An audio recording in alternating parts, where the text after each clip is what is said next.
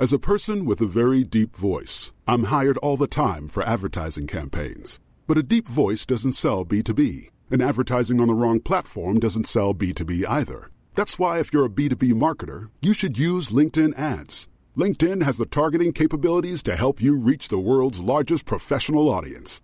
That's right, over 70 million decision makers all in one place. All the big wigs, then medium wigs, also small wigs who are on the path to becoming big wigs. Okay, that's enough about wigs. LinkedIn ads allows you to focus on getting your B2B message to the right people. So, does that mean you should use ads on LinkedIn instead of hiring me, the man with the deepest voice in the world? Yes. Yes, it does. Get started today and see why LinkedIn is the place to be to be. We'll even give you a $100 credit on your next campaign. Go to linkedin.com/results to claim your credit. That's linkedin.com/results. Terms and conditions apply. Hey, I'm Ryan Reynolds. At Mint Mobile, we like to do the opposite of what Big Wireless does. They charge you a lot, we charge you a little. So naturally, when they announced they'd be raising their prices due to inflation, we decided to deflate our prices due to not hating you. That's right. We're cutting the price of Mint Unlimited from $30 a month to just $15 a month. Give it a try at mintmobile.com/switch. $45 up front for 3 months plus taxes and fees. Promo rate for new customers for limited time. Unlimited more than 40 gigabytes per month. Slows full terms at mintmobile.com. Down the block, Andrew John. Inside for Elba. Elba will score. Elba will score. Newcastle have won the Grand Final. He's got the ball. Jared Hayes. Oh, superstar, superhuman.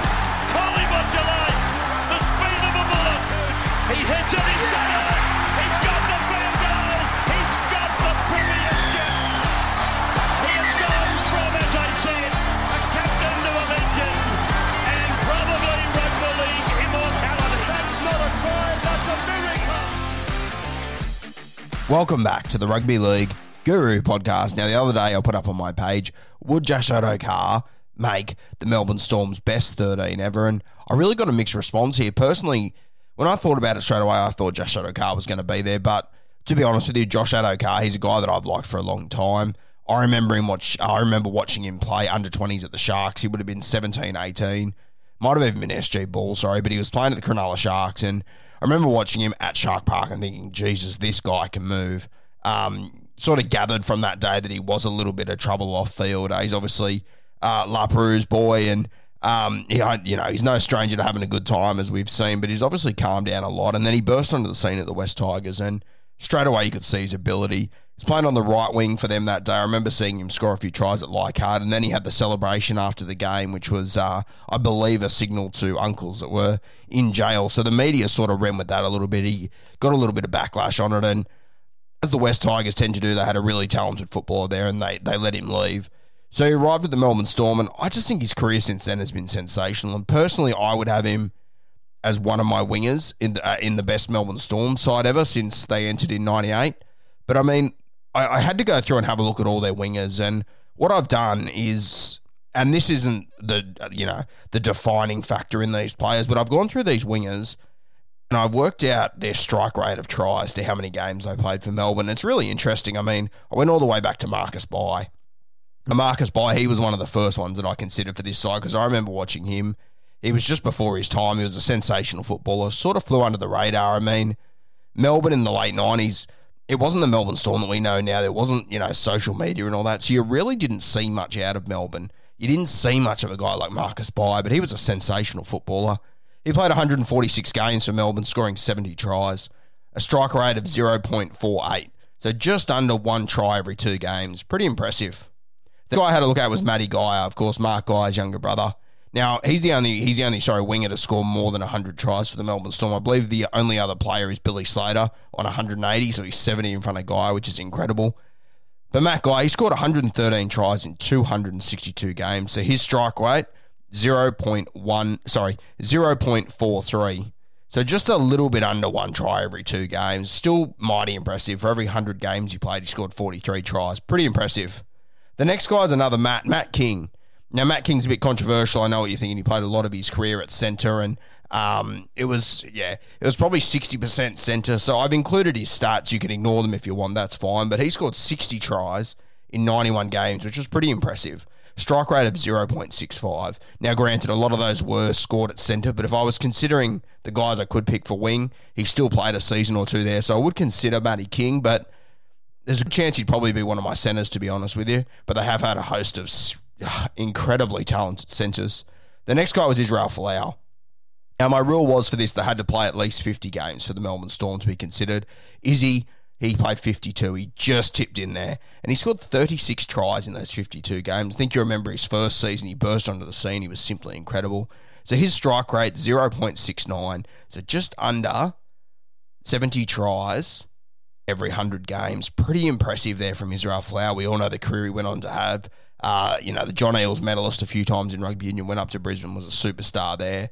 Some of his feats in Origin, I'll never forget that try where he leaped above. But that first season he had at Melbourne, I believe it was 2007, that was simply unbelievable. And just that season alone, you'd have to be considering Israel Folau. 0.69 strike rate's pretty handy. The next guy's Marika Koroibete. Now, Marika, he played 58 games, so he just got in himself, scoring 34 tries. So more games than Israel Folau and 2 less tries. So his strike rate came in at 0.59, which it's 0.10 under Israel Folau, but it's still bloody impressive. Yeah, if every 100 games you're scoring 59 tries, that is something special. We've seen Marika Koroibete, he's since left. He's gone to rugby union. He's playing for the Wallabies now. I don't watch much of him. Whenever I do, he seems to be scoring meat pies. So he's still doing a really good job, Marika. He's one that I really wish never left. Funnily enough, another one that was at the West Tigers, carving it up, looking like the next star, and they let him walk out the door. He arrives at the Melbourne Storm a few years later. He's a Wallaby. Incredible stuff. I believe he won the John Eales medal last year, which is just so impressive. It's not even funny to go from being, a winger in the NRL, unwanted by teams, go to Melbourne, win a premiership, go to rugby union, win their highest medal. Simply unbelievable from Marika Koroibete. Definitely one you've got to consider. Then I got to the two modern fellas, Vunivalu and Fox. And I believe it was Bloke in a Bar the other day put up a thing about Vunivalu, how much he's achieved. He scored 86 tries in 111 games, which is really impressive. To almost get to 100 tries, I mean, he's 14 tries short, so it's probably a season. But to only do it in 111 games, that's incredibly impressive. And I could be wrong, but I don't think he'd played much league before he arrived at Melbourne. I think he was playing union. So, and I mean, being a winger in league and union, they're not completely different. I mean, if there's any position that's probably easiest to transition, it is probably wing. We've seen that from a lot of guys in, Wendell Sailor, Lottie Takiri, Curtis Rona, a lot of these fellas. But still, 86 tries in 111 games. That's a strike rate of 0.77. 100 games Vunivalu plays, he's scoring 77 tries for the Melbourne Storm. That's unbelievable. Really going to miss him next year and over the next few seasons. The last man on my list is, of course, Josh Addo-Carr. And I must say, I did expect his rate to be high. I wasn't sure if it was going to be this high, but this is pretty impressive. He's got the highest out of all of them, for those that are wondering. 73 tries in 93 games, 0.78 strike rate. So he's 0.01 in front of Vunivalu, which I think is pretty impressive. Now, when I look back at these guys, obviously, Fox, I think he's one of the better defensive wingers as well. I think he's a real complete player. So, as I said at the start, I would have had Josh Addo-Carr as one of my wingers, regardless of these stats. But looking at these, I think it just sums it up perfectly. I think Josh Addo-Carr definitely has to be one of the best wingers for the Melbourne Storm. If he's not one, he's definitely number two. For number one, it's tough. I mean, if just going on sample size, I mean, Israel Folau, that season he had on the wing, he was unstoppable.